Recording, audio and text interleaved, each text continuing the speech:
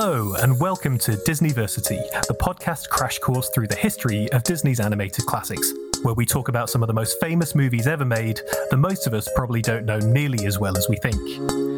Each episode, we'll be moving forward in time through the legendary Disney catalogue, watching every feature film in the Walt Disney Animation Studios vault, from Snow White to Encanto, seeing how they stand up today, how they pushed the boundaries of animation, shaped the legacy of Walt Disney and the wider Disney brand, and how they influenced pop culture at large.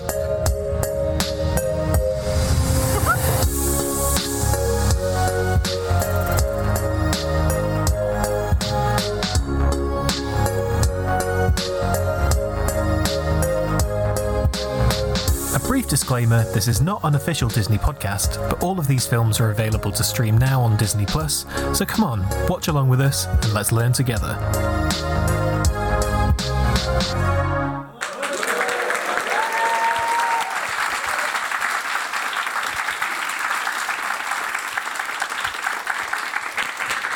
Thank you so much for coming. As we said in that intro, not an official Disney podcast. Nobody's told Disney we're here, right? Nobody's dobbed us in.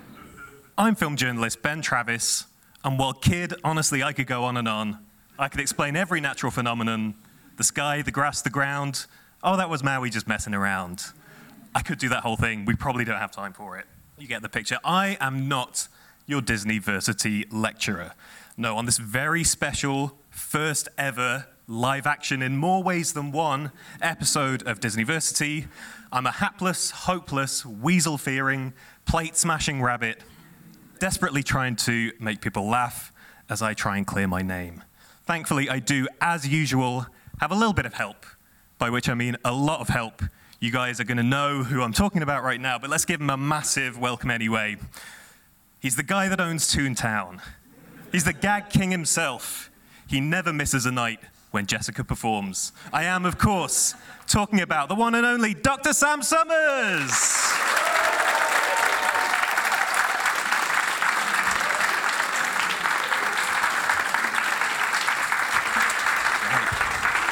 Sam. I was here. Hello, Mike. I was at the back the whole time. Magic of podcasting. Usually you're our guide through one of the most groundbreaking and beloved animated movie catalogues of all time. But for our live show, we're mixing things up a little bit and heading just a bit outside our usual regular Disney canon. So Sam, how are you feeling about what is technically our first non-Disney show, about our jump to live action? How are you feeling about that? I mean, obviously, something in my brain is upset that we're deviating both chronologically and from the Disney animated canon proper, but I'm very excited to be in a live context. I do this for a living, you know. I give lectures for a living. It usually costs $9,000 a year, so you guys got in here at, what, a 0.1% discount. That's pretty special. Yeah, I haven't done one in person since the pandemic started, though, so maybe I'm rusty. Anything could happen. Well, let's get a bit of a sense of the room. Who here has listened to the show before? Normally I would ask for a show of hands, but this is a podcast, so the audible show of hands will be some kind of whoop or cheer. Who's listened to the show before? That's what we like to hear. Is anybody, it's fine if it is this anybody's first Disneyversity? Has anybody not listened to the pod before? We have a guy here, and a couple of people there. Welcome to the show. Now, because we have a couple of people in the room who haven't listened to the show, and I mean, we're going to do this anyway, Sam, I believe you're able to help us get up to speed with where we are in the show, what's been happening so far, and where Who Framed Roger Rabbit sits in the timeline. 1937, Walt Disney invent the cell animated feature film with Snow White. Perfect it with Pinocchio, experiment with Fantasia, make a fun little cartoon adventure with Dumbo, serious, realistic adult drama with Bambi. Then it's World War II, and they made a bunch of movies that no one has ever heard of, and I missed out Fun and Fancy Free, and none of you noticed. A big comeback with Cinderella, back to the princess roots, then banger after banger after banger after banger. Sleeping Beauty banged so hard it nearly bankrupted them. So they dialed things back a bit aesthetically with 101 Dalmatians, but don't talk about The Sword and the Stone. It's a touchy subject. Is anybody here in the room who was upset with us with our Stone episode? Any big stoneheads? Yeah. You might be able to yell at us afterwards about that. Yell at us in the foyer, please. Then Walt Disney dies. But he managed to get a lot of working on The Jungle Book beforehand. That was directed by a guy called Woolley Reitherman, who takes the reins of the studio after Walt's death, makes a movie about a drunk goose called The Aristocats, makes a movie about a sexy fox called Robin Hood, makes a movie about all of my deepest emotional issues with Winnie the Pooh. Tissues on stage. Why didn't we ask for that? The Rescuers getting a bit darker. Shout out to Team Orville. Team Orville. Fox and the Hound, borderline traumatic, pushes it over the edge with the complete nightmare that is The Black Cauldron. Huge box office bomb. Munchings and crunching. But meanwhile, speaking of freaks, a corporate takeover installs a new CEO, Michael Eisner. That's him in the middle, with two of his biggest stars, Mickey Mouse and Fuzz Bucket. Wait, is this a real photo of Michael Eisner with Fuzz Bucket? Yeah. That's a real photo. That you haven't photoshopped that. That's from the TV premiere of the movie Fuzz Bucket, where Eisner meets Fuzz Bucket. He introduces him to Mickey Mouse. Mickey's like, "Oh, hi, Fuzz Bucket. I'm your biggest fan. I really love your movie."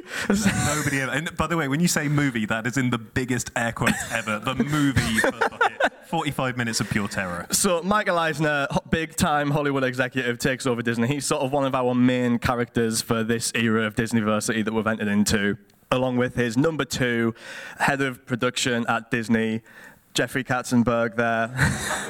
That was an entirely unphotographed. Yeah, absolutely. Just sitting down there for a cool cans of Diet Coke, as he does. Shrek's dad, Jeffrey Katzenberg.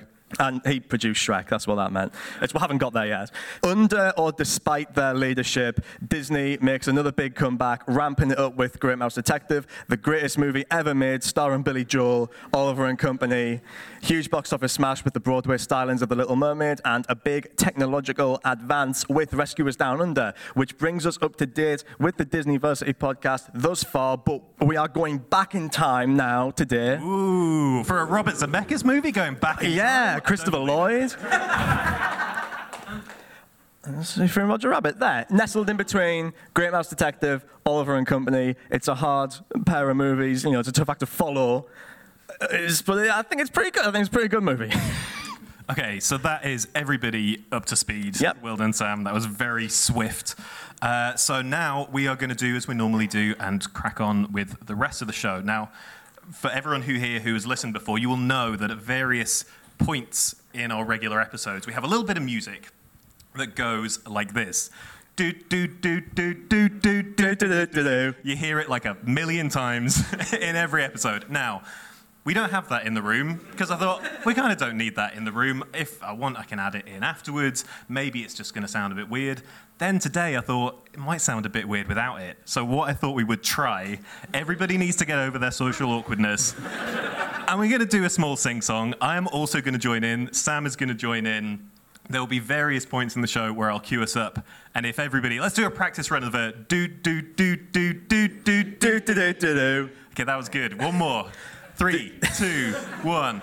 Do, do, do, do, do, do, do, do, do. Okay, great. We've nailed that. So I'm going to do a little bit of setup now, and then when I throw my hand in the air, we're all going to do, do, do. So everybody good? Everyone know what they're doing? Right. That is enough from us. We're all sat down. The register's complete, and it's time for class to begin. This time, you might be worried that us talking about a live-action animated hybrid movie by Robert Zemeckis with appearances from Jiminy Cricket and a sentient puppet might mean we're discussing this week's largely not very good Pinocchio remake. But fear not, we're heading back in time to the late 80s to talk about what was then the most ambitious crossover movie of all time, 1988's Who Framed Roger Rabbit? And let's get to one of those. Hey, beautiful. Thank you, guys.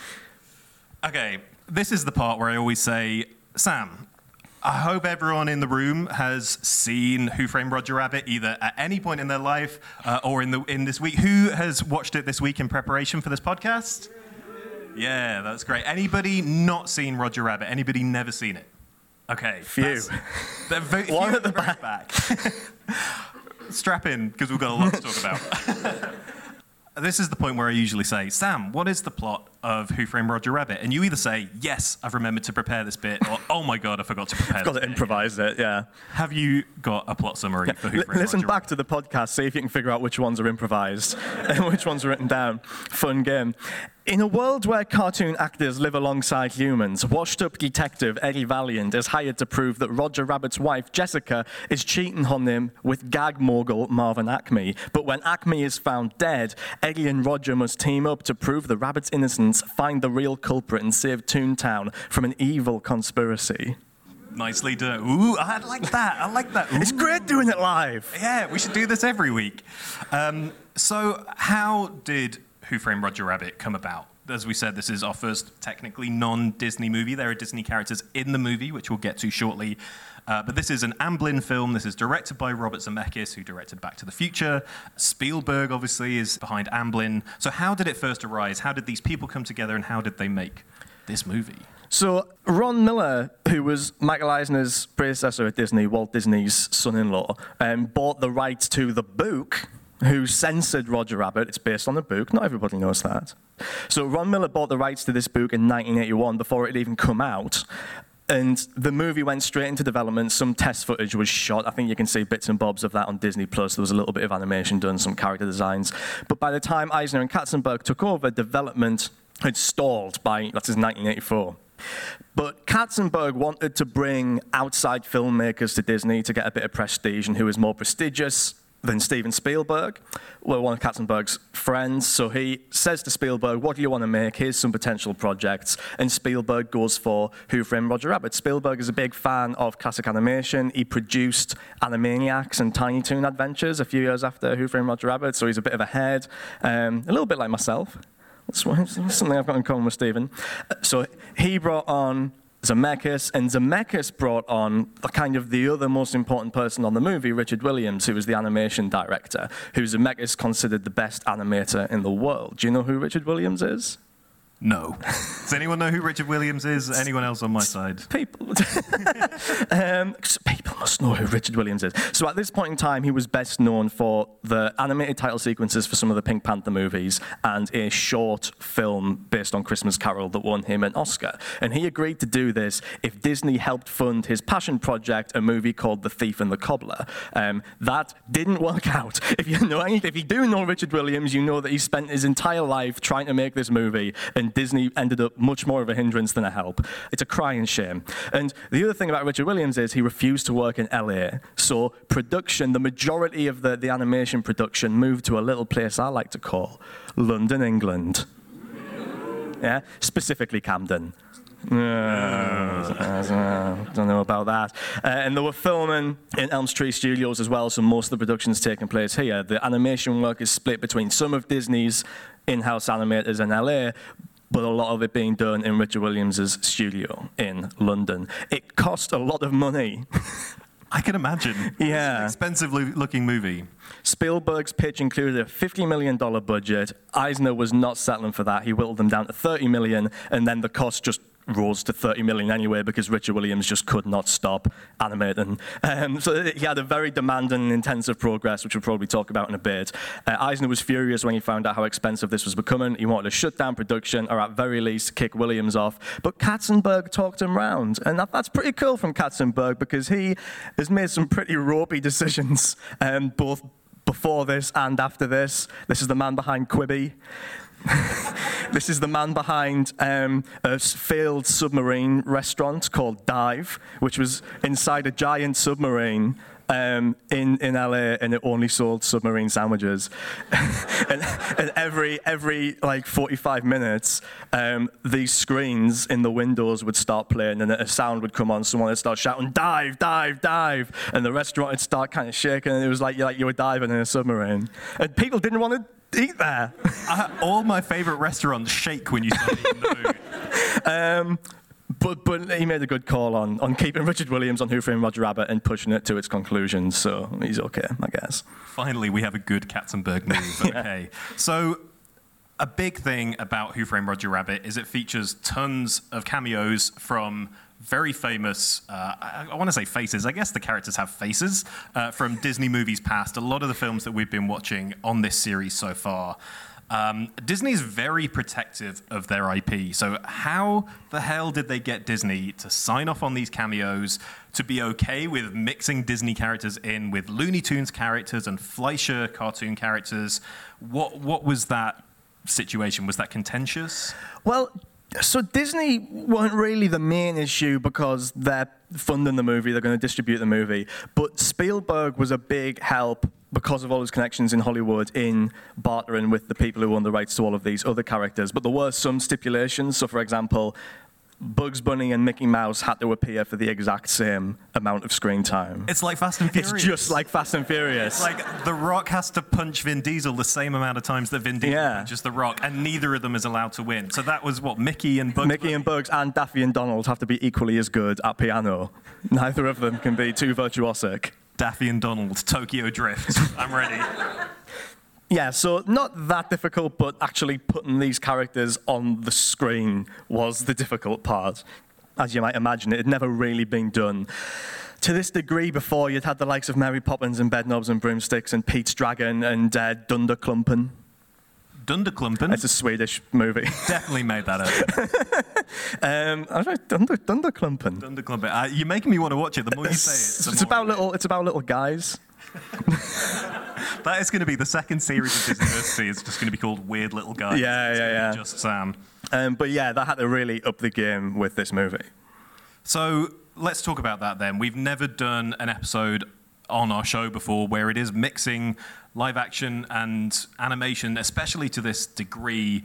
You mentioned, obviously, Mary Poppins is very famous for that. Maybe we'll get to that at some point.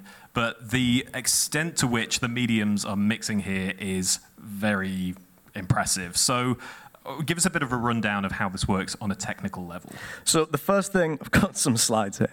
The first thing they had to worry about was actually filming the movie, getting the live action footage in there, for which they shot it first with little kind of rubber models and puppets of the characters to match up the eye lines. Then Hoskins would have to do it himself. That just looks like something from the movie Saw. Hoskins would have to do it himself, kind of remembering where the rabbit was previously. To help him with this, Charles Fleischer, the actor who played Roger Rabbit, was on set in a rabbit costume, just out of shot, making rabbit noises the whole time. There he is with Steven Spielberg.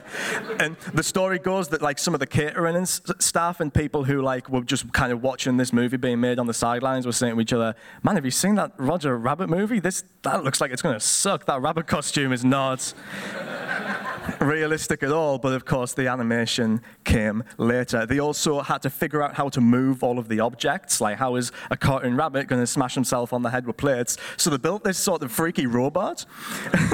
This freaky robot that like picks up plates and beats itself on the head, which is brutal. Like if AI achieves sentience, that robot's going to be one of the first to turn on a horrible thing to program a robot to do. Now the plates smash on you.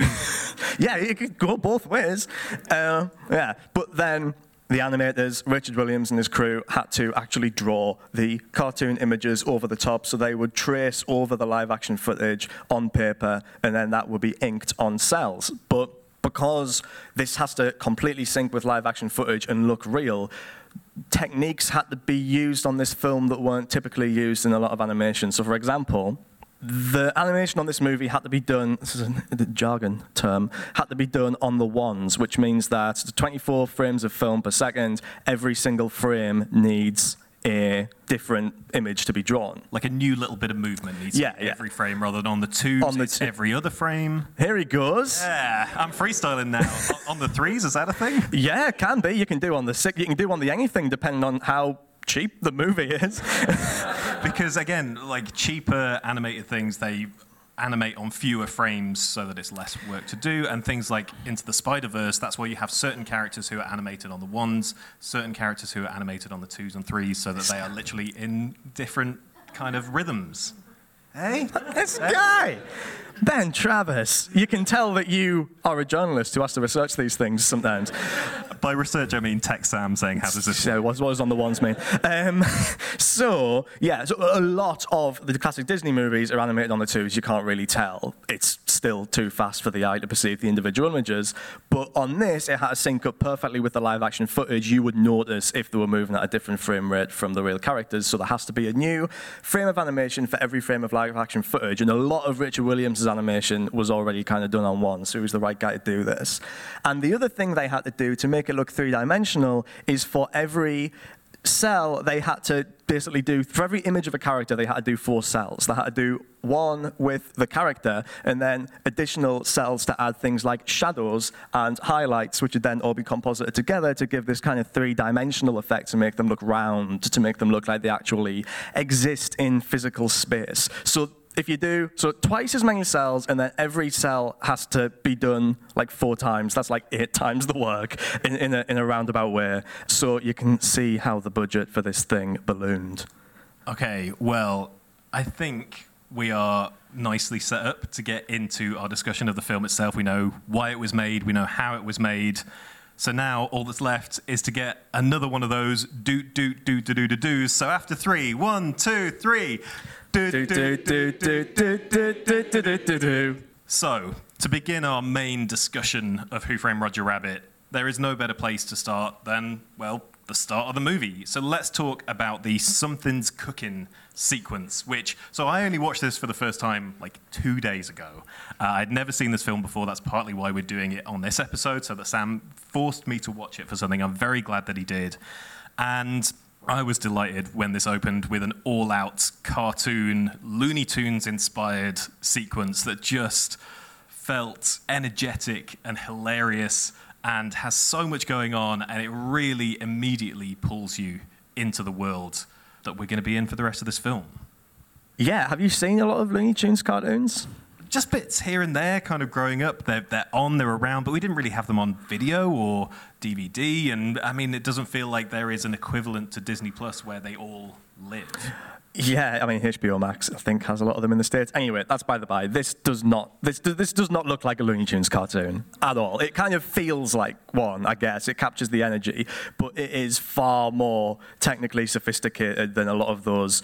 I mean, even Disney, who had a lot more money and time to spend on their shorts than the Warner Brothers crew, didn't do anything as lavish and as fluid. And with the kind of camera movements, the wild, zany camera movements that you get in that Something Cooking short, it's just way more dynamic and expensive and modern looking than you expect those movies to be, which slightly bugs me, but on the other hand, it makes it genuinely entertaining for a modern audience, so I guess you kind of had to. Yeah, I think my favorite shot from this opening sequence is when Roger Rabbit has been in the oven, he is blasted out of the oven, his bum is on fire, and he does like several laps around the walls of the kitchen, and it's kind of, the camera's in one place, and it's panning left to right as he zooms around the kitchen. And the sense of perspective in that shot as Roger Rabbit's coming towards the camera and he's getting larger and then he's running away from the camera and he's getting smaller. You feel the energy of that shot, but also it's just like technical wizardry that even for the late 80s, you feel like you're seeing some kind of spectacle. And it does really clearly like establish what these cartoons are just by showing one of them. You kind of get the idea that, oh, okay, so it's Roger Rabbit and Baby Herman, and for some reason every day this woman gives a rabbit charge of a child, no matter how badly wrong it goes, and he has to look after the rabbit, and he gets into slapstick shenanigans, and that happens in every single film. And it's very similar to Tom and Jerry, actually. You've got this domestic setup with the kind of matronly figure who berates the lead character for not being able to handle the mouse/baby problem. Yeah, so it clearly places it in the lineage of those kinds of films without having to beat you over the head with it. We understand what Something's Cooking is. We understand the Baby Herman, Roger Rabbit dynamic. And it's a good laugh. The rabbit gets hurt. And that is where that initial part of the sequence ends. And again, watching this for the first time, I was delighted when the fridge falls on Roger Rabbit. And then the very sudden shift into the rest of the film. The film constructs this cartoon reality and then immediately deconstructs it before your very eyes. Suddenly you have a 3D fridge. Roger Rabbit is still a cartoon. There are almost like 3D cartoon-style blocks of cheese and a leg of ham that look like they physically exist, but also look like painted props. We get that lovely detail that Roger Rabbit manifests his own birds when he should be manifesting stars. He can manifest bells. It's teaching us the rules of this cartoon reality while also picking apart everything we've just seen in that opening 5 minutes. Which isn't completely new either, because if you are familiar with a lot of those, especially the Looney Tunes shorts, they treat the characters as actors in those films a lot. Like there's Looney Tunes shorts where Bugs Bunny is like renegotiating his contract, and there's a film called You Ought to Be in Pictures with where Daffy Duck convinces Porky Pig to quit so that he can supplant him as the biggest Looney Tunes star. Porky Pig was the biggest Looney Tunes star once upon a time. He had a sharp fall from grace, and it goes into live action, and they barter with Leon Schlesinger, the live action producer of the Looney Tunes cartoons. So there's a long, long history of this kind of thing, treating cartoon characters like actors. I mean, even back in the day, they would do interviews with like magazines and stuff. It'd be like, oh, we've got the new interview with Hollywood's hottest starlet, Betty Boop. Who are you sleeping with, Betty Boop? It's a weird question. Yeah, it's a weird question. Yeah, it's a weird question. But Betty Boop's a weird person. She is. We're going to get to her. I have never been more jealous of all the things that I missed out before I joined Empire. One thing that happened, I think it was for the Muppets Most Wanted movie. A bunch of my colleagues interviewed Kermit the Frog as Kermit the Frog for the podcast, I think. And I mean, I would love to do that if that ever came back around. I also don't know if I could handle that or if I'd just immediately break down. I mean, that'll have been when it was still good Kermit. It would have. It was before new janky Kermit, who we don't speak of him. Yeah, great turn on The Masked Singer, but other than that, not the best Kermit.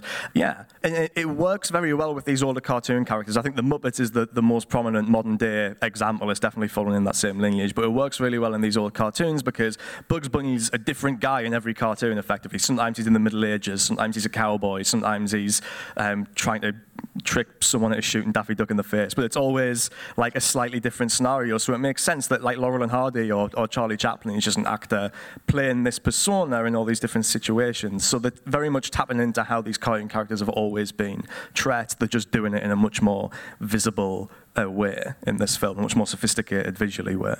So you're talking about how cartoons function in our world. This opening sequence gives us a sense of how cartoons function in that world. So let's talk about that world. So we are in 1947. We're in Golden Age Hollywood. This is the old studio system. A big part of the movie, of the plot of the film, is that change is coming to Hollywood, to California. You feel that everything is in a relatively shaky and transitional space. So what can you tell us about why is this film set in 1947, do you think, and what is it playing with there? So I think 1937 comes just before a few big developments in the history of Hollywood. I mean, first of all, most prominently, it's like when a lot of these characters were at their peak. Although there are some characters in this who appeared after 1947. Which is I don't know about that. Dr. Sam doesn't like it. Yeah, I mean, the Coyote and Roadrunner appeared after 1947, which means that Acme wasn't really a huge deal in cartoons. They really codified the idea of the Acme company in cartoons. They didn't invent it, but Acme's a bit. It doesn't make sense. It doesn't make any sense if the Acme's such a big deal in this movie. Anyway, it's fine. It's fine. So they obviously had a good reason for setting it in 1947. I think it's partly because a lot of this revolves around the idea that toons are owned by studios and their contracts are traded or they're given out on loan, which is how stars used to operate. You would be signed on a contract to Warner Brothers or whatever back in the 1940s, and a lawsuit in 1948 kind of broke up the studios on various different levels, stopped them from being able to own cinemas and forced cinemas to book certain films and stuff like that. And part of that was this idea of a star being owned by a studio, like a footballer or something, was phased out. And the other thing is the whole conspiracy in this movie about someone's trying to buy up Los Angeles public transportation to make a freeway. That's kind of based on a thing that really happened. I always forget that's what this movie is about. When I watch it, it's like, oh yeah, it's about streetcars. That's That's weird. It's part conspiracy theory and part based in fact that General Motors were trying to buy up a lot of the public transport and a lot of land to build freeways so that people need to ride cars and buses more and buy tyres and things like that, so they're going to make more money. And the relevant lawsuit in that case, I think, was in 1948 as well. So it's a couple of reasons, maybe. So it situates us in that time. And if you've ever been to LA, it is an absolute nightmare to get around. We'll come back to this a little bit later when we talk about Judge Doom and his aims. But I do think it's really interesting, this version of Hollywood that we get, and I love how we transition from inside the studio into the backlot, and we see again how cartoons exist in this world, that they are treated like stars, but they are also props. I love the dropped box of Acme sentient instruments that start kind of tooting around on the backlot. And we just get a sense of cartoons living in this world and being part of that ecosystem. I think watching this as somebody who hadn't seen it before but who loves Back to the Future, the way that it evokes that time, and that especially a time and place in America, in a way that feels detailed and kind of lived in, but also purposefully artificial. It does look like a studio backlight. It looks like a studio kind of setup. Reminded me a lot of how they make Hill Valley in Back to the Future, where it's kind of playing with iconography. It feels real and unreal at the same time. I mean, that's a big hallmark of this whole generation of like blockbuster American directors, that their films are postmodern in the sense that they are nostalgic for the past, but also for the movies of the past. So like a lot of like Raiders of the Lost Ark or Star Wars, or definitely American Graffiti, you know, by Zemeckis' contemporaries, were all about that kind of plastic nostalgia in a way. Yeah, and I think it's great. The first guy we see is Dumbo out the window. So I've got him on loan from Disney, which again doesn't make a load of sense because Dumbo's Dumbo. Dumbo isn't Bugs Bunny, where he's a different character in every film. Dumbo is a character with a story. Dumbo's not just going to be in your cartoon chasing Roger Rabbit, or I don't know what the idea. Like, it doesn't matter. Forget about it. It's a fun movie. It doesn't matter. I was just happy to see Happy Dumbo for a bit, because Dumbo is like 65 minutes of pure misery before he can fly, and it's over. So I was just happy to get a little bit more of like Happy Dumbo flying around, eating his peanuts. Good for him, man. Did you catch Bill the Lizard?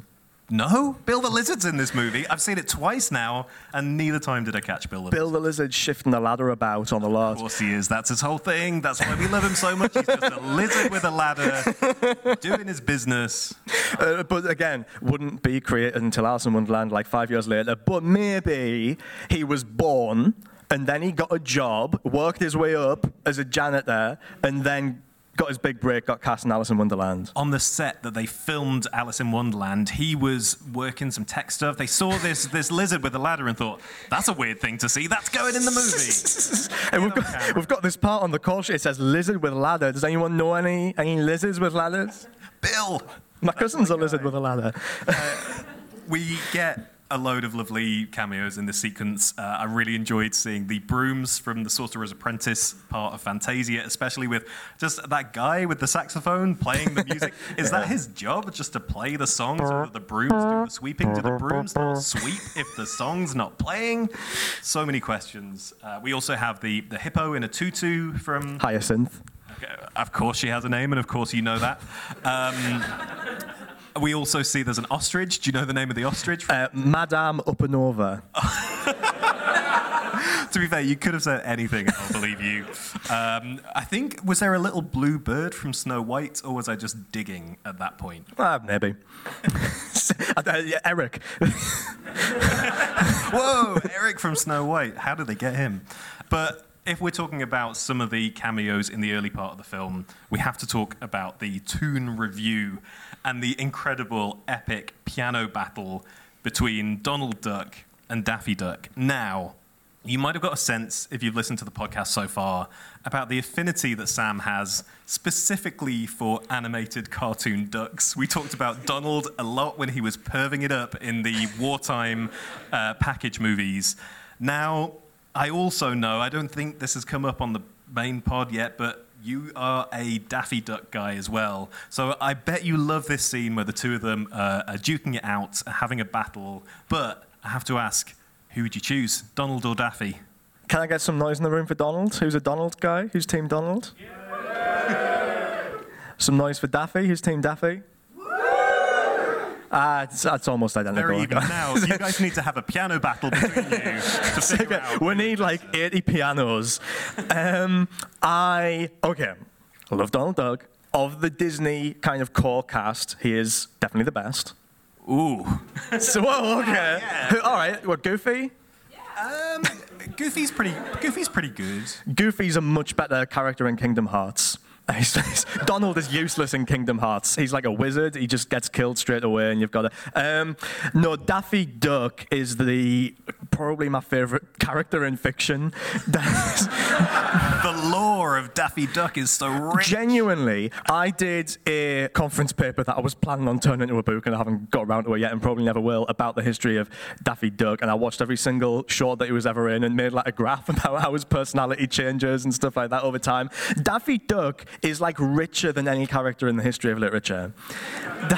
Daffy Duck, he like starts off as this crazy, wacky guy, like woo-hoo-hoo, and that's kind of the version that we'll get in this movie where he's like woo-hoo-hoo-hoo, just like a big nutty dude. And then Bugs Bunny comes in real life. He's like the big star. Everyone wants to watch Bugs, and Daffy starts to get a bit jealous, and he gets a bit of an ego about him. And over the course of the movies, Daffy develops from just this wacky, fun-loving guy to this jealous, bitter dude who just wants nothing more than to tear Bugs down and steal the spotlight. And what an arc! Like, we're talking about, look at how Tony Stark changed over the course of 12 movies in the MCU. Look at how Daffy Duck changed over the course of like 70 cartoons. It's an evolution.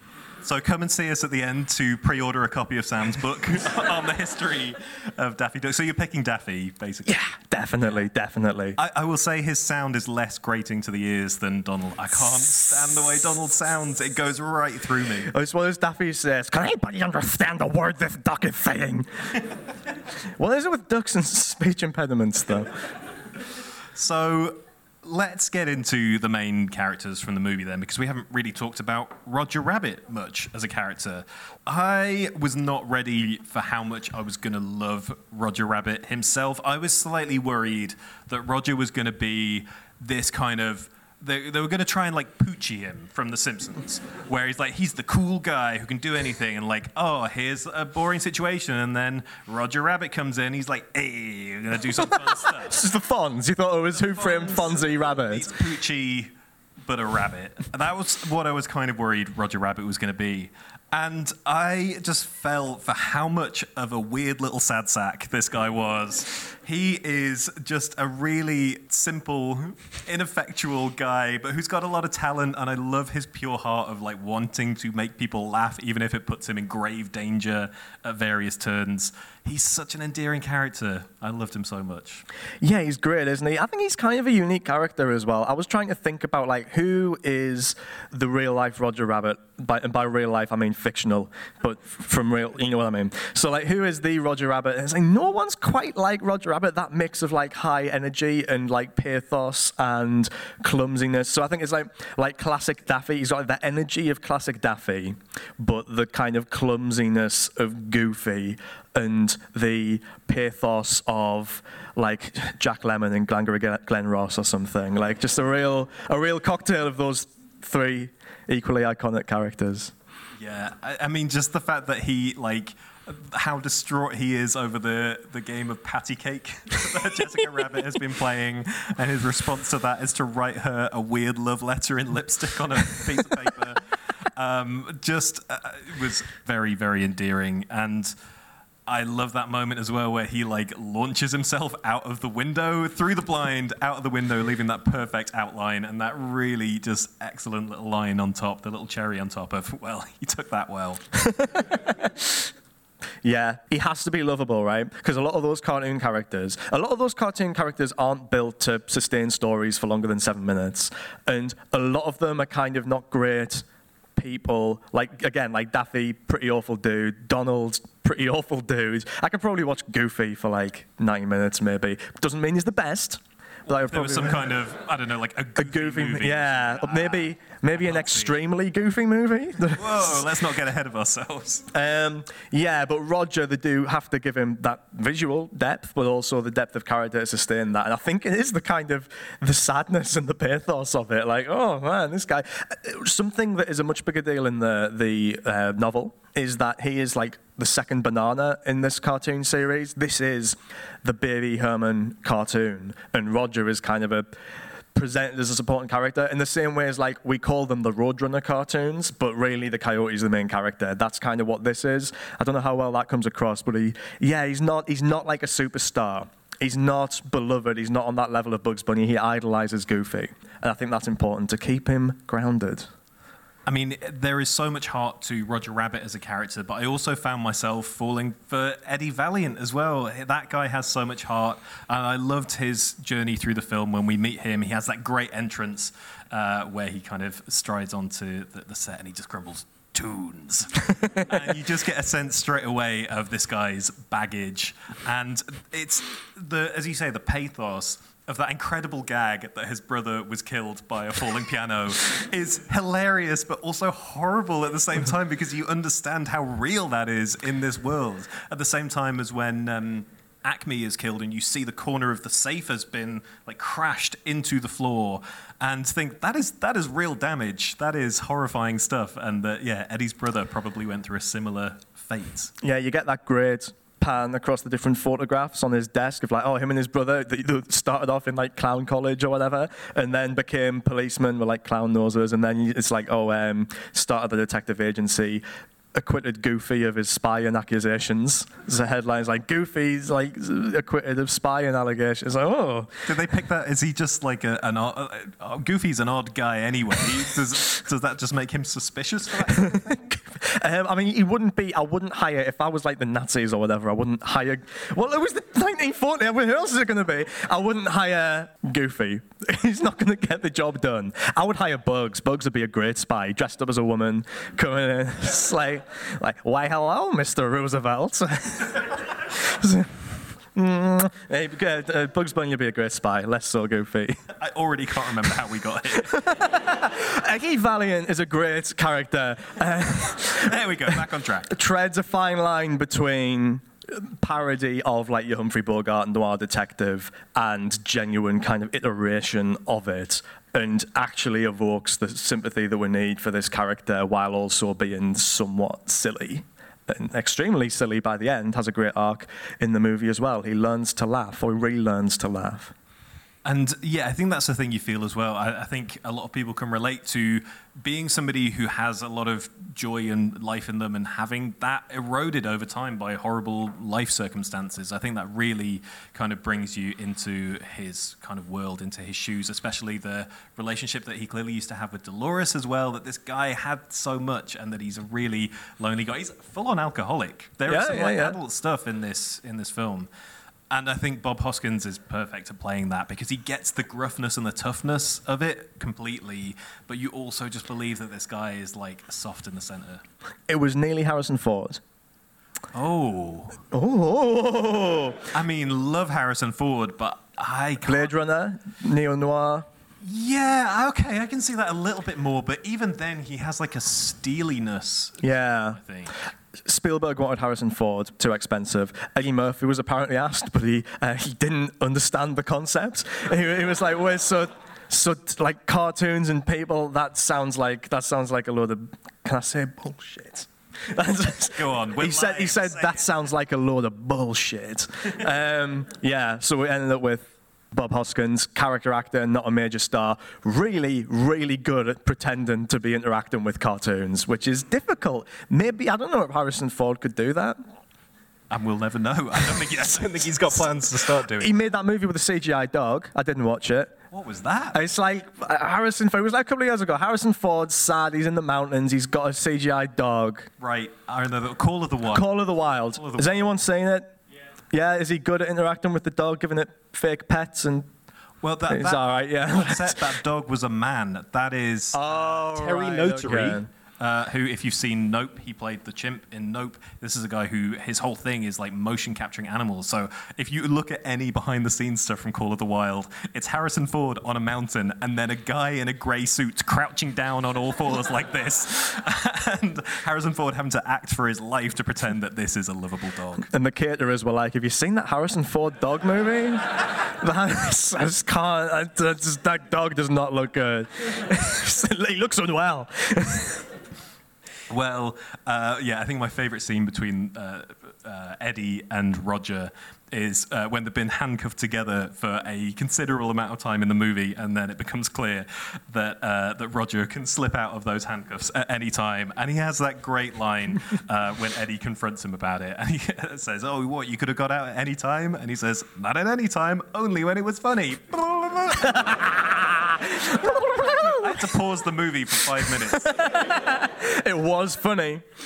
But the other character we need to talk about is Jessica Rabbit, who has a significant part in this film as well, who's playing on those kind of femme fatale tropes, noir, but also is let's say, an interesting character. I'm not necessarily sure you would do that today, the way that she is animated, the way that she is kind of a spectacle, shall we say? Yeah, there's some interesting, quite complex gender politics going on there, I would say. Let's unpack it. Us two fellows. Yes. Let's two men unpack the gender politics. So obviously it is a parody of those noir femme fatale characters, your Lauren Bacalls, your Barbara Stanwycks, but more than that, really, it's a parody of some of the kind of sexier cartoon characters from the 1940s. Betty Boop, but is it Red Hot Riding Hood, the Tex Avery cartoon, the one where the wolf is like, blah, blah, blah, oh, you know, that the wolf from, God, people need to watch more cartoons. It's like my students. So it's got a sexy... I haven't seen any of that either. Oh, come on. Sexy Red Riding Hood lady. They didn't show this one on Cartoon Network. So sexy Red Riding Hood with a wolf. And so that's kind of what this is most clearly nodding to. But it's more exaggerated than even that. And you can kind of think of it as like a drag performance. Like it's men who are animating this character, designing this character, performing the exaggerated, gendered, hypersexualized attributes of a woman, like a lot of drag performers. But I guess the difference here is that she is meant to be titillating. There are she is the male gaze given flesh or given ink. You know, this is a character created to titillate men, and it is a parody, but that doesn't mean it's not also innocent of the things that it is parodying. But it's interesting, like, is there an actual point to be made here? Because Jessica isn't a woman. Jessica's not bad, she was just drawn that way. It's a line from the movie. I'm not going to do the voice for that one.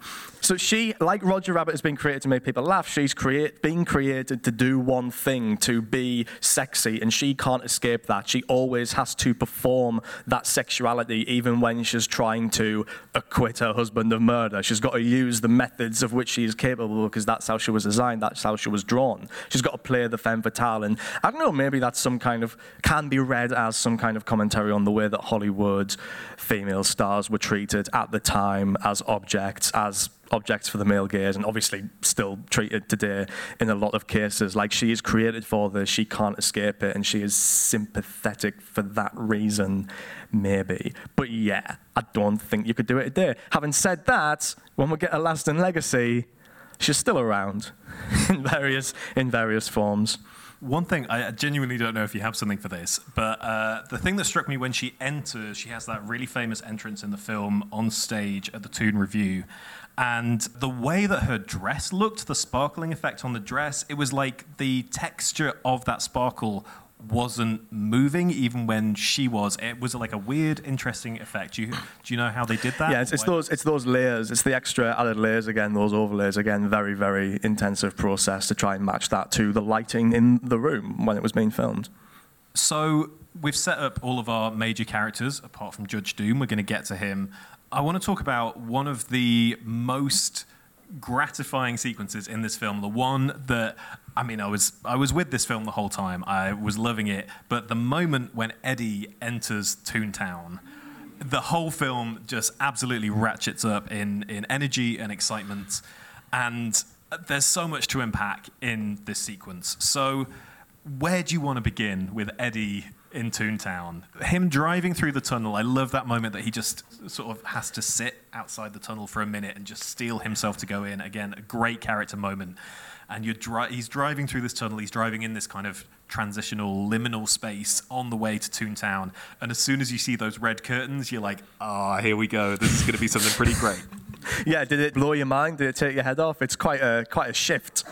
Yeah, it's a real visual shift and a tonal shift, and I think the film has set you up at that point to be ready for that. It's been so much fun seeing cartoon characters in our world and seeing them interact with live-action people and live-action environments, to then suddenly have our live-action character in a fully cartoon world and see the yang to that yin of how does he operate, how does a real live-action person operate in a world where the laws of reality, of physics, are bouncy and rubbery and cartoony. Yeah, much like Michael Jordan at the end of Space Jam. We were all thinking it. You've seen Space Jam? Of course I've seen Space Jam. I've seen Who Framed Roger Rabbit. I haven't seen Red Hot Riding Hood. Of course I've seen Space Jam. Yeah, he kind of takes on these cartoonal properties, gets crushed by a lift and turns into a big flat fella and stuff like that. Subject to a whole amazing raft of cameos in that sequence where he's driving through Toontown. It really hits you with all of the cameos at once. Like, it's me a slow build, and then suddenly, oh, there's Mr. Toad. Oh, there's Danny the Lamb from So Dear to My Heart, Disney's second live-action movie about a boy who has a lamb, but the lamb's a dickhead. That's the twist. I'm sure that was the pitch in the room. Okay, Walt. Yeah. What if there was a lamb? But it was a dickhead. Some animals are just jerks. And there's like the Merry Dwarfs. Not the Seven Dwarfs, the Merry Dwarfs from another much older Disney cartoon. Are they? Who were the little wiggly? Were they the wiggly that's Fleischer the Merry guys? Dwarfs, yeah. So I saw that and I thought that was Fleischer cartoons. It's Disney. I mean, people associate that style with Fleischer closely now, but like there were a lot of Disney cartoons that kind of looked like that when Ub Iwerks was still at the. We'll probably talk about Ub Iwerks. Doesn't matter. When that director was still at the studio, they're doing a lot of the Rubber Hose stuff. Yeah, there's not many Fleischer characters in this actually.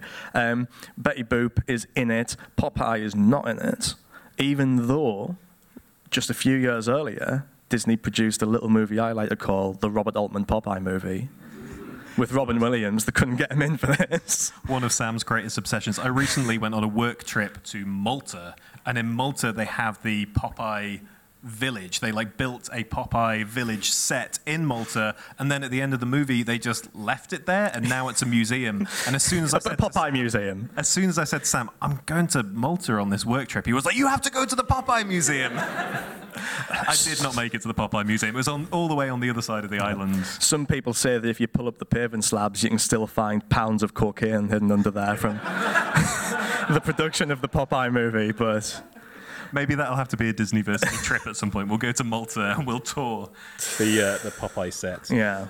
But this is also the sequence where we get, as you teed up before, a sequence where we have Mickey Mouse and Bugs Bunny in the same shot at the same moment, and, as you said, really, for the same amount of time. Is that why they appear at the same time? Because it's easy to make sure they have the same amount of runtime in this film if they're both in the same shot. Yeah, and I noticed you didn't ask me which one of those is my favourite, because, come on. You're a Bugs Bunny guy. Yeah, I'm still Bugs Bunny. Mickey Mouse, I've said this many times, Mickey Mouse sucks as a character. Who cares? Mickey Mouse, he's great as an icon, great as like a historical figure, but he's up there like, oh, I don't know, Bugs, maybe you're going to go with a spare purse. Who cares? Shut up. Give him the tire. That's what I want to see. We want to see Bugs Bunny trick someone. We want to see him being a stinker. Yeah, it's a real stinker. Notable in that moment how Bugs Bunny is doing most of the mischief and Mickey Mouse is just egging him on. Yeah, Mickey Mouse isn't allowed to do mischief because he needs to sell toys and shit. But there are other kind of fun moments of playing with that cartoon reality when Eddie is being chased by Lena Hyena along the road, and he grabs the middle of the road and sort of swerves it round into the wall so that she runs into the wall. That stuff was tons of fun. I want to ask about the song that's playing in the background. Smile, Danya, smile. Which you were singing the whole time we were backstage. Yes, when we were prepping for the show, you were just humming that to yourself. What is that song? Where did that come from? It is from a very early, Merry Melodies cartoon from Warner Brothers, starring one of their forgotten characters, Foxy. Before Bugs, before Daffy, before Porky, there was Foxy. And what Foxy used to do was he would star in these sort of like early music videos, because Warner Brothers make cartoons, but they also own a lot of music, and they sell sheet music. So they would make, if we have this song called Smile Down Your Smile, we'll make a cartoon about it, and Foxy will dance to it, and everyone will want to run out and buy it. And I think it's appropriate for this because it gets across the essence of what tunes are. They are here to make you smile, but also it sounds pretty sinister when you just say it. Smile, darn you. Smile. And it's like they were trying to force this happiness on this very reluctant guy. So I think it's a pretty good choice. So out of this sequence, we head back into the real world. And I think it's time that we very briefly talk about a candidate that I have for Disneyversity Legends. Now, these are the minor characters who we obsess over on this show. At the front of the stage right now, we have the Ratigan Beanbag here. We have the Scuttle plush, a recent addition to the Legends canon and to my house, courtesy of Sam. I loved Benny. Benny the car was just a wonderful guy. This is what I thought maybe the end of Titan was going to be, some kind of sentient car creature, which, I mean, if you watch that movie and you listen to this podcast, that is one hell of a crossover.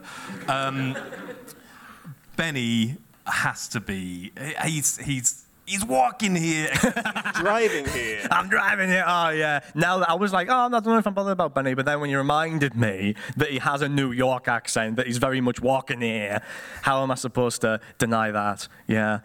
There's a British cartoon series from kind of around this period called Bubble and Squeak about a human man who was father to a taxi child. So very similar to Titan. And also possibly it wasn't, but possibly that was the inspiration for Benny the Cab. I felt so sorry for Benny when Benny's tires get dipped and then he has to like walk on his saggy little he's going ooh, ooh, ooh the whole time. It's pretty freaky. What about Baby Herman?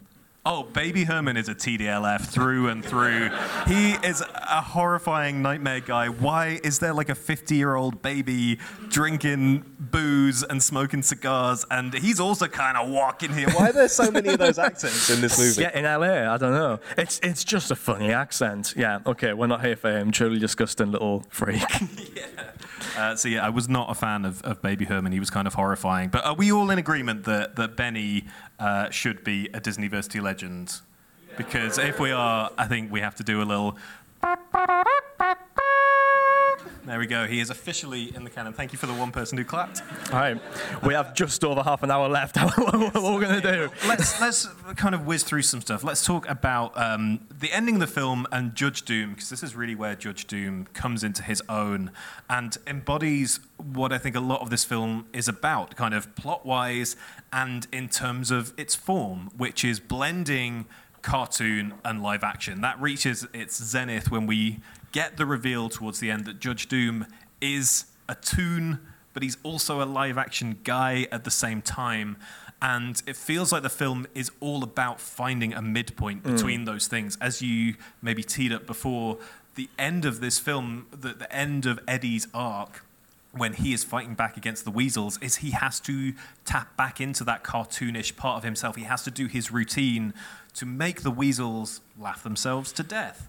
And so he has to embrace being a toon inside. He has to embrace cartoonish elements in order to succeed. And then you have Judge Doom, who is kind of the opposite of that, of this toon who is trying to be human and becomes this grotesque thing. He's a lot like your man Ratigan over there in the sense that he is sort of a member of an oppressed group. Ratigan is a rat who wants to be a mouse, and he's masquerading as a mouse, and he's affecting high-class airs.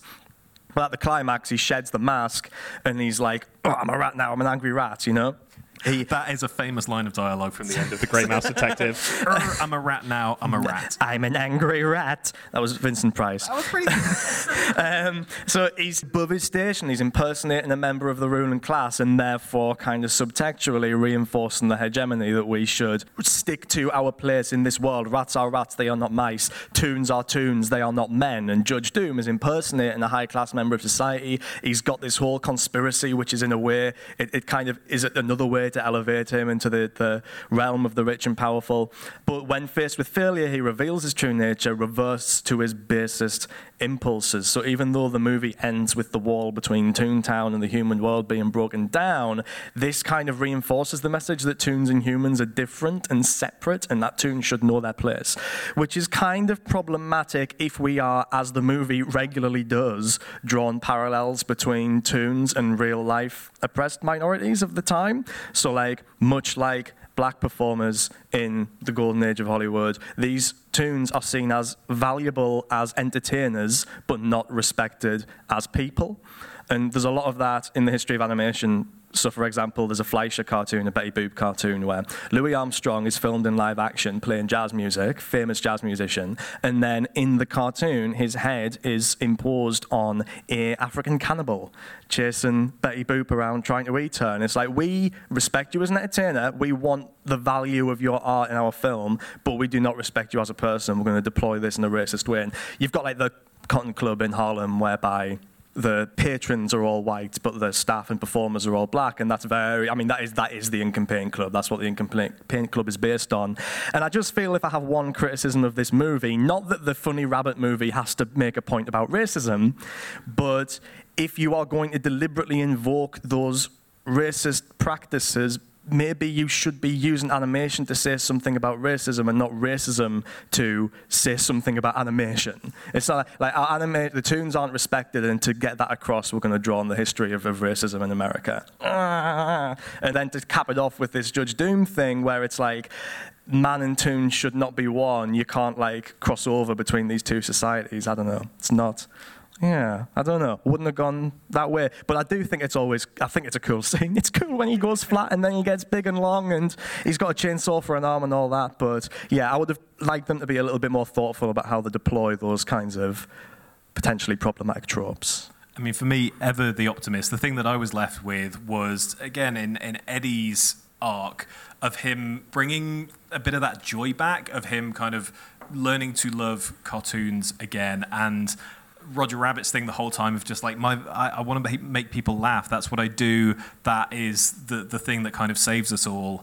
And Eddie being able to laugh again by the end of the film feels like a heartwarming place for me for the end of this journey for those two characters together. As you say, at the end of the film, that wall is broken down between the worlds, at least briefly, and we get another influx of cameos. We've got Mickey and Minnie and Pinocchio and Bambi and all sorts. And that was just a visual delight to have all these characters sharing the screen once more.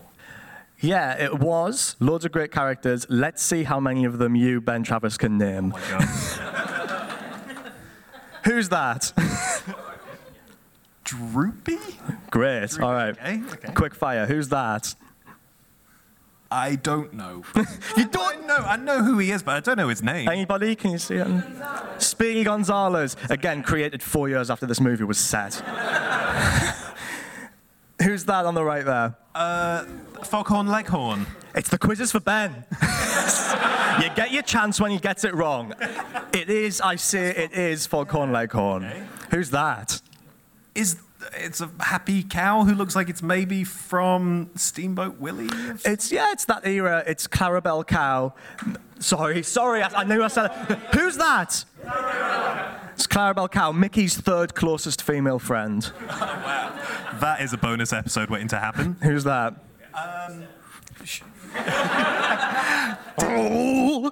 Didn't hear that, genuinely, so Shooty McPistol Man. Seriously? You really didn't watch any Looney Tunes cartoons? Not really, no. And they don't start by saying, with all the names of the characters, do they? It's Yosemite Sam. Very often they do. Who's that? Oh, that's Peter and the Wolf. Well, Peter of Peter and the Wolf. Is that the wolf behind him? That's a different wolf. Okay. Peter and the Wolf, he knows it because it was on the podcast. I was checking if he could remember. And that is the big bad wolf from the Three Little Pigs short. Right. Who's that on the right? You can just see him from his back. From the back? Yeah, come on. You know him. Do not shout it out. Please do shout it out. Don't shout it out. Some police guy? All right, hang on. I'll show you what he looks like from the front. Okay. See if you can get this guy's name. I've never seen this guy in my entire life. No, is it Pete? It's Pete! It's Pete! Yes! Fourth time lucky. Finally, I've remembered who Pete is. This has come up on the podcast before. Right, that's the end of the quiz. Okay, I genuinely didn't know that was going to happen. I'm relieved that. You got what? Like, I wasn't counting, like 3 out of 6. That's a third, I'm afraid. I'm going to edit this part of the podcast when it goes out, and I'm going to get all of them right. But that brings us to the end of our main discussion of the film. So once more, I'm going to need a little bit of a Thank you so much, guys. Okay, Sam, we have 25 minutes left. We're on track. Oh, are we? All right, okay, good. So that brings us to Discarded, the section of the show where we look back at the original tale the filmmakers drew from and dig up all the strange, creepy, unsettling stuff that didn't make the movie. So this was based on a novel that had the much less catchy title, Who Censored Roger Rabbit? It just does not sound right as I'm saying it. There it is. So, who... Wow, that is a rabbit in a trench coat, taking us back to McGruff, who is another former mention on the show. So who censored that title for the movie? What happens in this book? How similar is it to... It's not very similar. Tonally, it's not very similar. So yeah, Who Censored Roger Rabbit by Gary Wolfe. There's the other cover they did too there. He said, help, I'm stuck in a mystery of double crosses, steamy broads, and killer cream pies. Both of those people are Gary Wolfe. Did he demand that? So there is a man on each of these covers. They look very different from each other. Yeah, he's got a beard in one of them. He's beardy in one, he's not so beardy in the other. So he just demanded that he be the guy on the cover? Yeah, one of the covers is a lot more sinister. Well, they're both quite sinister, but one of them I think is deliberately sinister, and the other is creepy because it's got this big, wide-eyed, furry Roger Rabbit in little dungarees. I am not endeared to this Roger Rabbit in the way that I was to the one in the film. I think I would run away from him very quickly. So the novel is set in it's the modern day, it's set in the 1980s.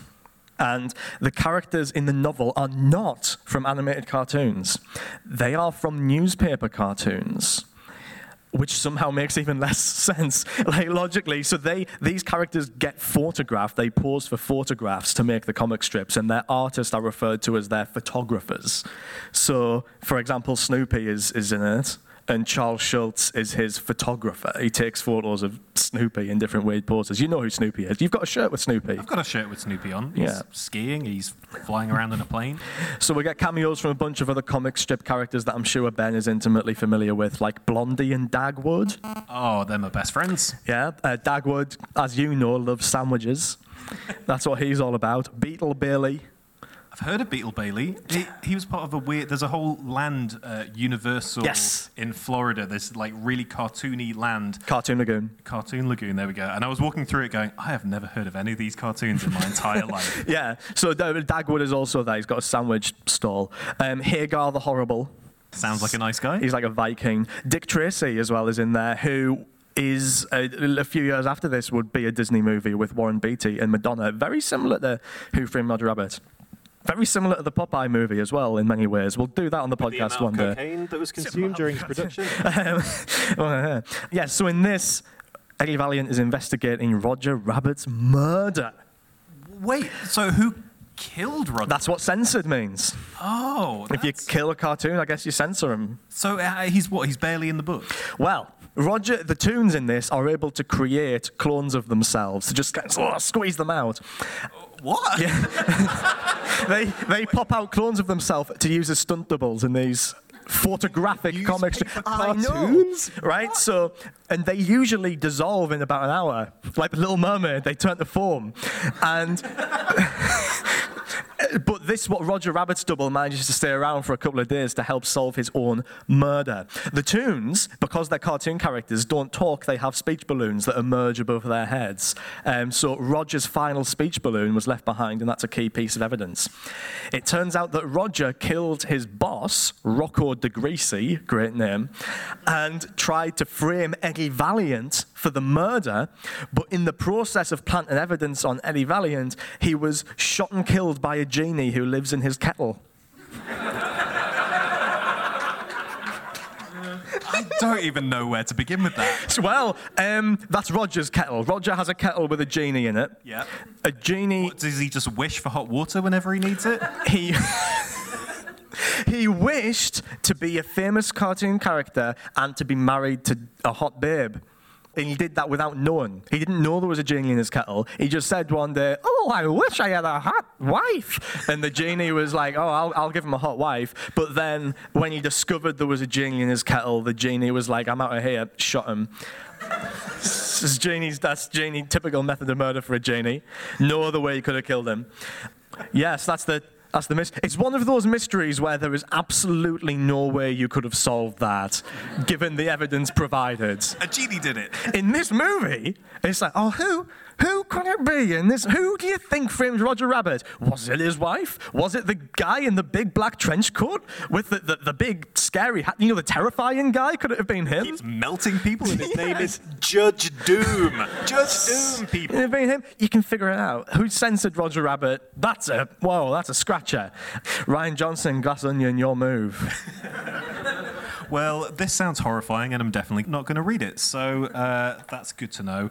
Let's get on to the reception of the film. So, what did critics say at the time about Who Framed Roger Rabbit? Yes, this movie was beloved, critically lauded at the time. Janet Maslin, New York Times. A film whose best moments are so novel, so deliriously funny, and so crazily unexpected that they truly must be seen to be believed. Washington Post called it a definitive collaboration of pure talent. Roger Ebert said, sheer enchanted entertainment from the first frame to the last. Beloved, pretty much no bad reviews. Lots of money. Yeah, Lots of lovely money. I mean, this was a massive box office hit, right? Yep. Rave reviews. Like, who doesn't want to go and see Roger Rabbit when this comes out? $150 million domestic, $350 million worldwide. This is 1988 money. The 20th biggest movie of all time when it was released. Wow. The second biggest movie of 1988 behind...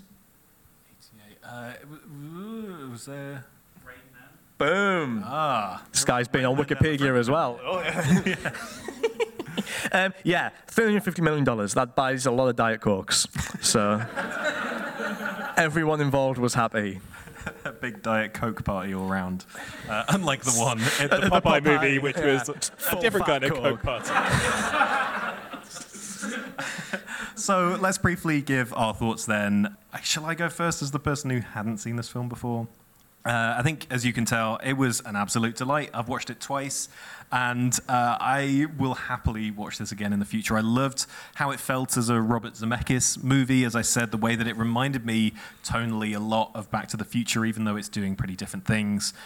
The energy of the cartoon reality I found just really visually appealing. The film barrels along plot-wise, and I wasn't ready, as I said, for how much I was going to enjoy Roger Rabbit and Eddie Valiant, especially as characters, and enjoy their partnership. And it feels like a bit of a shame that they never teamed up again, which might be something that we talk about in a couple of minutes. Yeah, it very well might. Yeah, this is one of my favourite live-action movies, which feels like a cheat, as is Back to the Future, which you would think would make Robert Zemeckis one of my favourite directors. Until Thursday. Are we allowed to say the worst thing that happened on Thursday? Maybe I'll cut that bit out. We'll see. We'll see if... it's a good movie. I love the movie. It's just a place where I like to be. You can watch it again and again because it's like a lot of my favourite live-action movies are horrible. And I wouldn't stick them on any time I feel bad, like the Texas Chainsaw Massacre or The Babadook, which also is about a kind of living cartoon character in a way. Yeah, but I don't stick those movies on when I need a good time. This is an absolute all-time good time movie for me. I just want to live in this world. I want to be friends with Daffy and Donald and Bugs and... In my head, you are. Yeah. You know, they're your best mates. Be friends. I want to be friends with Pete. Wait, who's Pete? That was Pete. That's supposed to be a Pete noise, isn't it? Oh, that's what Pete. I'm gonna get you. That's what he says. Again, you could make that up, and I'd just believe you. Yeah, I can totally see why, A, you were desperate for me to watch this, and I'm so glad that I did, and B, why I probably should have seen it before we did our Chippendale Rescue Rangers episode. Maybe we'll do another one now. Maybe we'll do it. He comes in straight on Chippendale Rescue Rangers saying, Sam, at the start of this movie, they're filming a Chippendale cartoon, and then the camera pulls back, and they're on a live-action set with a director. Sam, surely, nothing like this has ever been done before. And then I saw your face on the screen going, yeah, this has been done. Okay, so that brings us to Lasting Legacy. Now, this isn't a Disney movie, as we've said, but there's all kinds of crossovers happening in this movie, and I think that went beyond the film itself too. So in the world of straight-to-DVD sequels, theme parks, live-action remakes, crossover movies, and more, what is the lasting legacy of Roger Rabbit? So probably the biggest, kind of most iconic thing to emerge from the movie Roger Rabbit is the dance. Is anyone familiar with the Roger Rabbit dance? Was this in the film? No, well, I guess, well, no. It's kind of how he moves, I guess. He's got his arms. That's just dancing. Do you not think? Jumping around while moving your arms and your legs is all dancing. You've got to move your arms kind of in and out, and then you've got to kind of walk, kind of jog backwards a bit. Okay. It's popularized by Bobby Brown. They reference it in the Chip and Dale movie. They go, we were doing the Roger Rabbit with Roger Rabbit, and Roger Rabbit's doing the Roger Rabbit. Paula Abdul was there. I remember that. In Chip and Dale. So, how quickly after the film does this become a thing? Yeah, almost immediately, yeah. It was a huge pop culture phenomenon. Was this a Katzenberg move? He'd had so much Diet Coke and he just started moving like this, and then that became the Roger Rabbit dance. So what's interesting about Roger Rabbit is the lasting legacy and the length of the legacy of this movie is kind of restricted because this is a character that is co-owned by Disney and Amblin. And Steven Spielberg has not always been mates with Disney. This is skipping ahead, but in the mid-90s, Katzenberg and Disney had a big falling out. That's a spoiler. And Spielberg was very much Team Katzenberg. They founded DreamWorks together. So it's not like they're not very simpatico, Spielberg and Disney, all the time. So there's been, after a point in time, we stopped getting loads of Roger Rabbit stuff. But for a few years after the movie came out, it was Roger Mania. And so there he is. They tried to kind of incorporate him into the Mickey Mouse family. This is the opening of Walt Disney Studios Park in Florida, and they're all like putting their hands in concrete. So did they actually do that for real? Because the thought of concrete on these on the Very gloves. soft Mickey Mouse gloves is making me feel a bit... Yeah, so it's like, oh, it's Mickey and all of his best friends, Donald and Minnie, Goofy and Roger Rabbit, and he's just kind Roger of there looming in the background. Yeah. So for a long time, they were trying to really incorporate him into this whole gang. He appears very prominently a few months after the movie in a TV special to celebrate Mickey's 60th birthday. And it's Mickey Mouse's birthday, they're doing a big show on TV, and Roger Rabbit's in charge of the cake, but he accidentally puts a stick of dynamite in there instead of a candle. We've all done it. And it explodes, it's a whole thing. And look, I really can't tell you how this works in terms of the butterfly effect, but down the line, this leads to a scene where Mickey Mouse goes to the Cheers bar.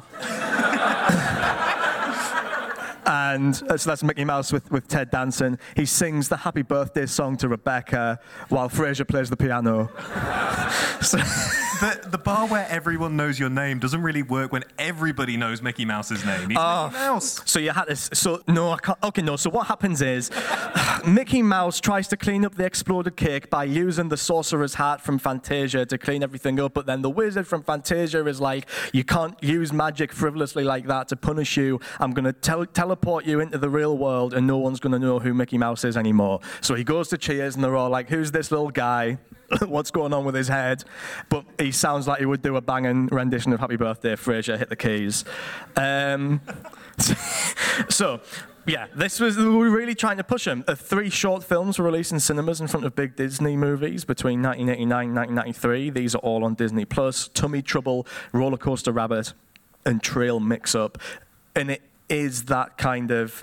It's what the short at the start of Roger Rabbit is. Is Baby Herman in them? Oh, he's in all of them. Yeah, he doesn't. But he doesn't do the adult thing though, because it's the proper cartoon. Okay, no, I'm so back he's on just board. he's a Back on normal board. baby. Okay. You don't hear babies, Ben. No, Baby Herman, the normal baby. I mean, I wouldn't... It's not on top of my list on Disney+, but I'm not actively avoiding it.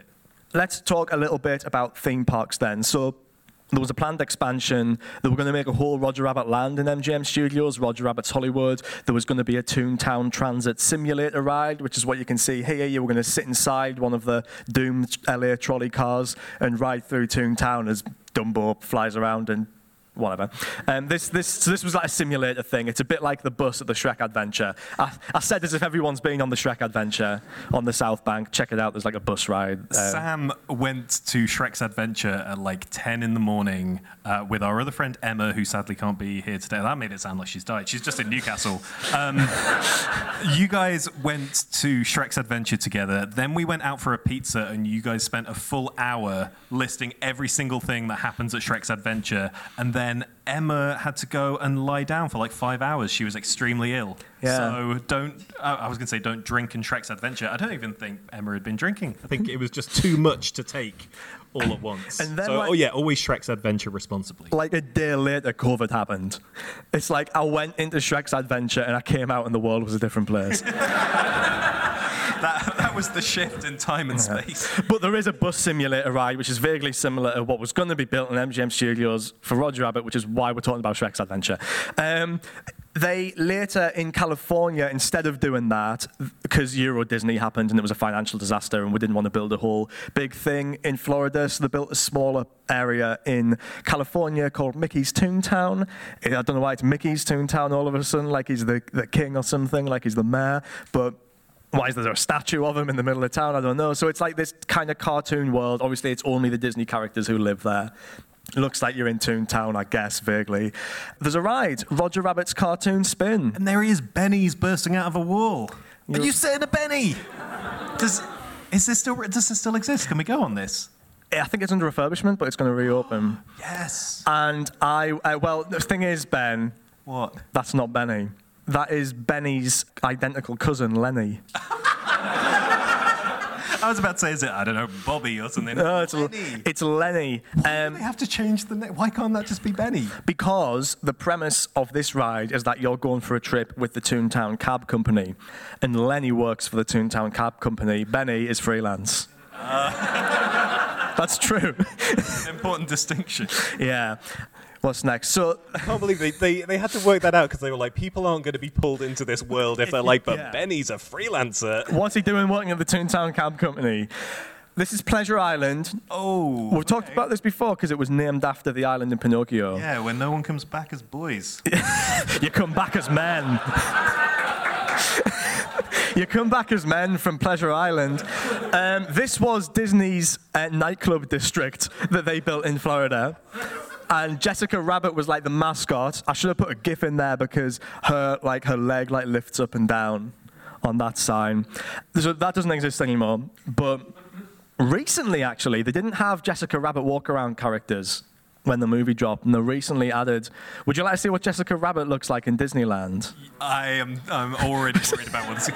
Surely it's just going to be a woman in a dress. Just a woman in a dress. Woman What in you a would dress. call a face character, where it's the actual actor's face is visible. They're not wearing some kind of horrible, creepy mask of some kind. I'm scared, Sam. I'm scared. Oh, no. Oh, that is... Oh! That is... Oh, why would they feel the need to do that? So that is a human woman wearing what looks like another human woman's skin. All over with a face. How can they see out the eye holes? Of course I can see out the eye holes, not just fumbling around. That's nasty, isn't it? That is horrifying. I guess because the whole point is that she's a cartoon, so they wanted to make her look a bit like a cartoon and not just a woman. Because so in it, like Jasmine or Snow White, these can be women in dresses because they represent real women in the movies. But Jessica Rabbit is a cartoon in the movie, so let's do that. You can try and justify this all you want. No, it's not. It's not good. This should never have happened. Did anybody, I think this is the next slide, did anybody play a game on the, oh, it's not the next slide. Did anyone play this Who from Roger Rabbit Super Nintendo game? All right, because you could phone Jessica Rabbit. In this game, it gives you Jessica Rabbit's actual phone number. And again, actual phone number. And you need to phone her, and she tells you what to do to progress in the game. That's pretty cool. That's pretty cool. Yeah, the line is currently defunct. Did you try and call it this week? It's in America. I owe to like 20 quid for No, I didn't do that. It was a silly joke. Did anyone play Bugs Bunny's Crazy Castle? That was on the NES. It was on the Game Boy. I had it on the Game Boy. No. Bugs Bunny's Crazy Castle. That's what it looks like. Crazy. It looks pretty crazy. That's what it looks like in Japan. Isn't that interesting? Wow, so it had Roger Rabbit in Japan. It's Roger Rabbit in Japan originally, and then they made it Bugs Bunny in America because different companies had the rights to the. Is that? We've got 5 minutes left. That wasn't interesting enough. I thought it was interesting. Okay, this is interesting, right? Okay. Did you ever play like RuneScape or like World of Warcraft or anything like that? Not really, but I know of it. Massive multiplayer online role-playing game. This is Toontown Online. Oh. This is a massive multiplayer whatever game based in the world of Who Framed Roger Rabbit, but not with Roger Rabbit in it because the Amblin thing. This is supposed to be Toontown. It's Toontown. You create your own Toon character. This one's called Noisy Zany Frinkendoodle.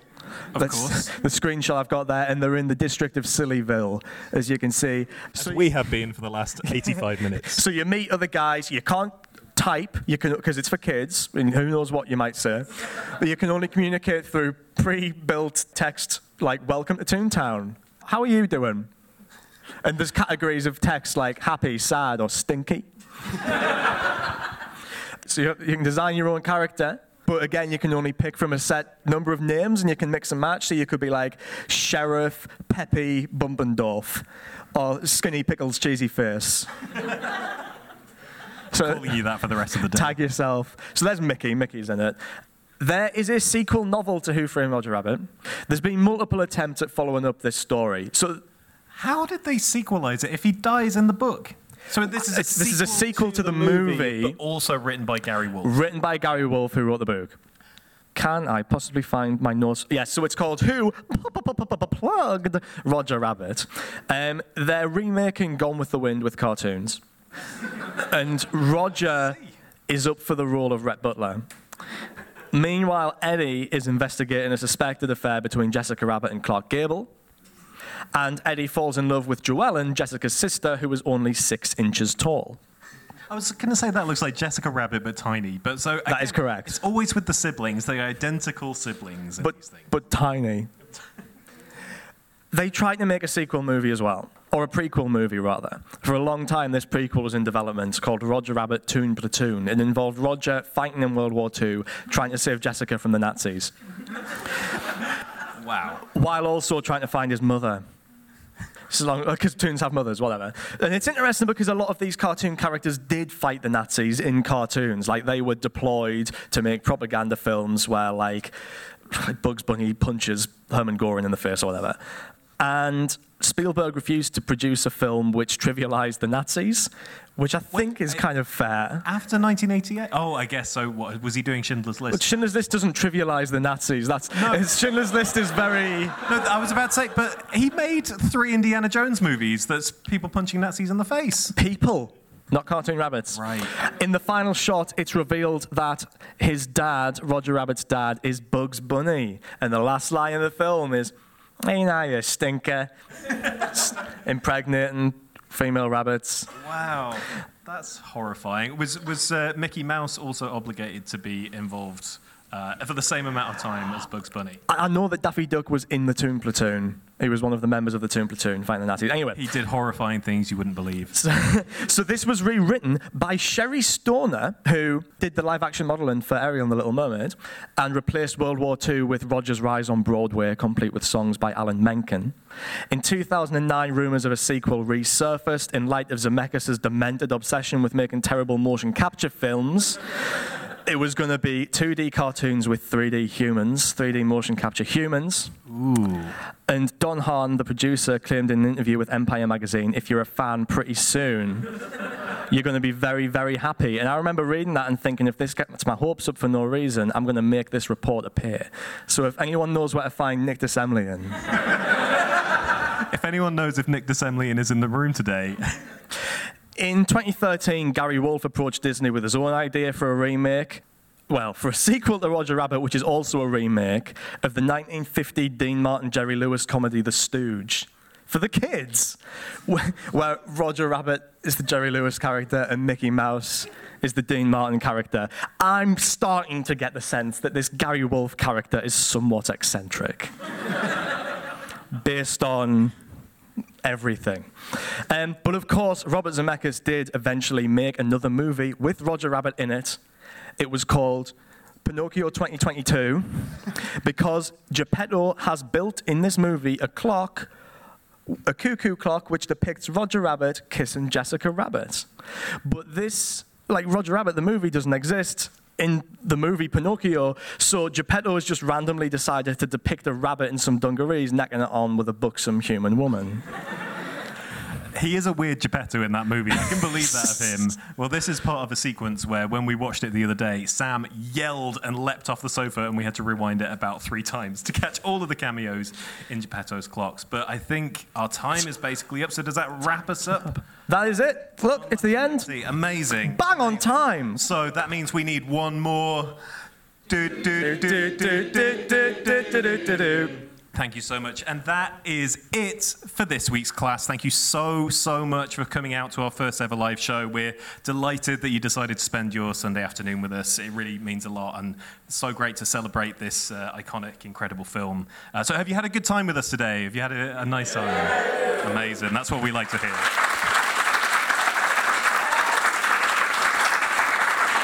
But for now, it's goodbye from the one and only Dr. Sam Summers.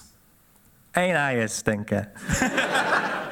And it's goodbye from me. For one time only on this show, I'm going to sign off with a phrase that probably haunted Disney for a good while. That's all, folks. Cue the music.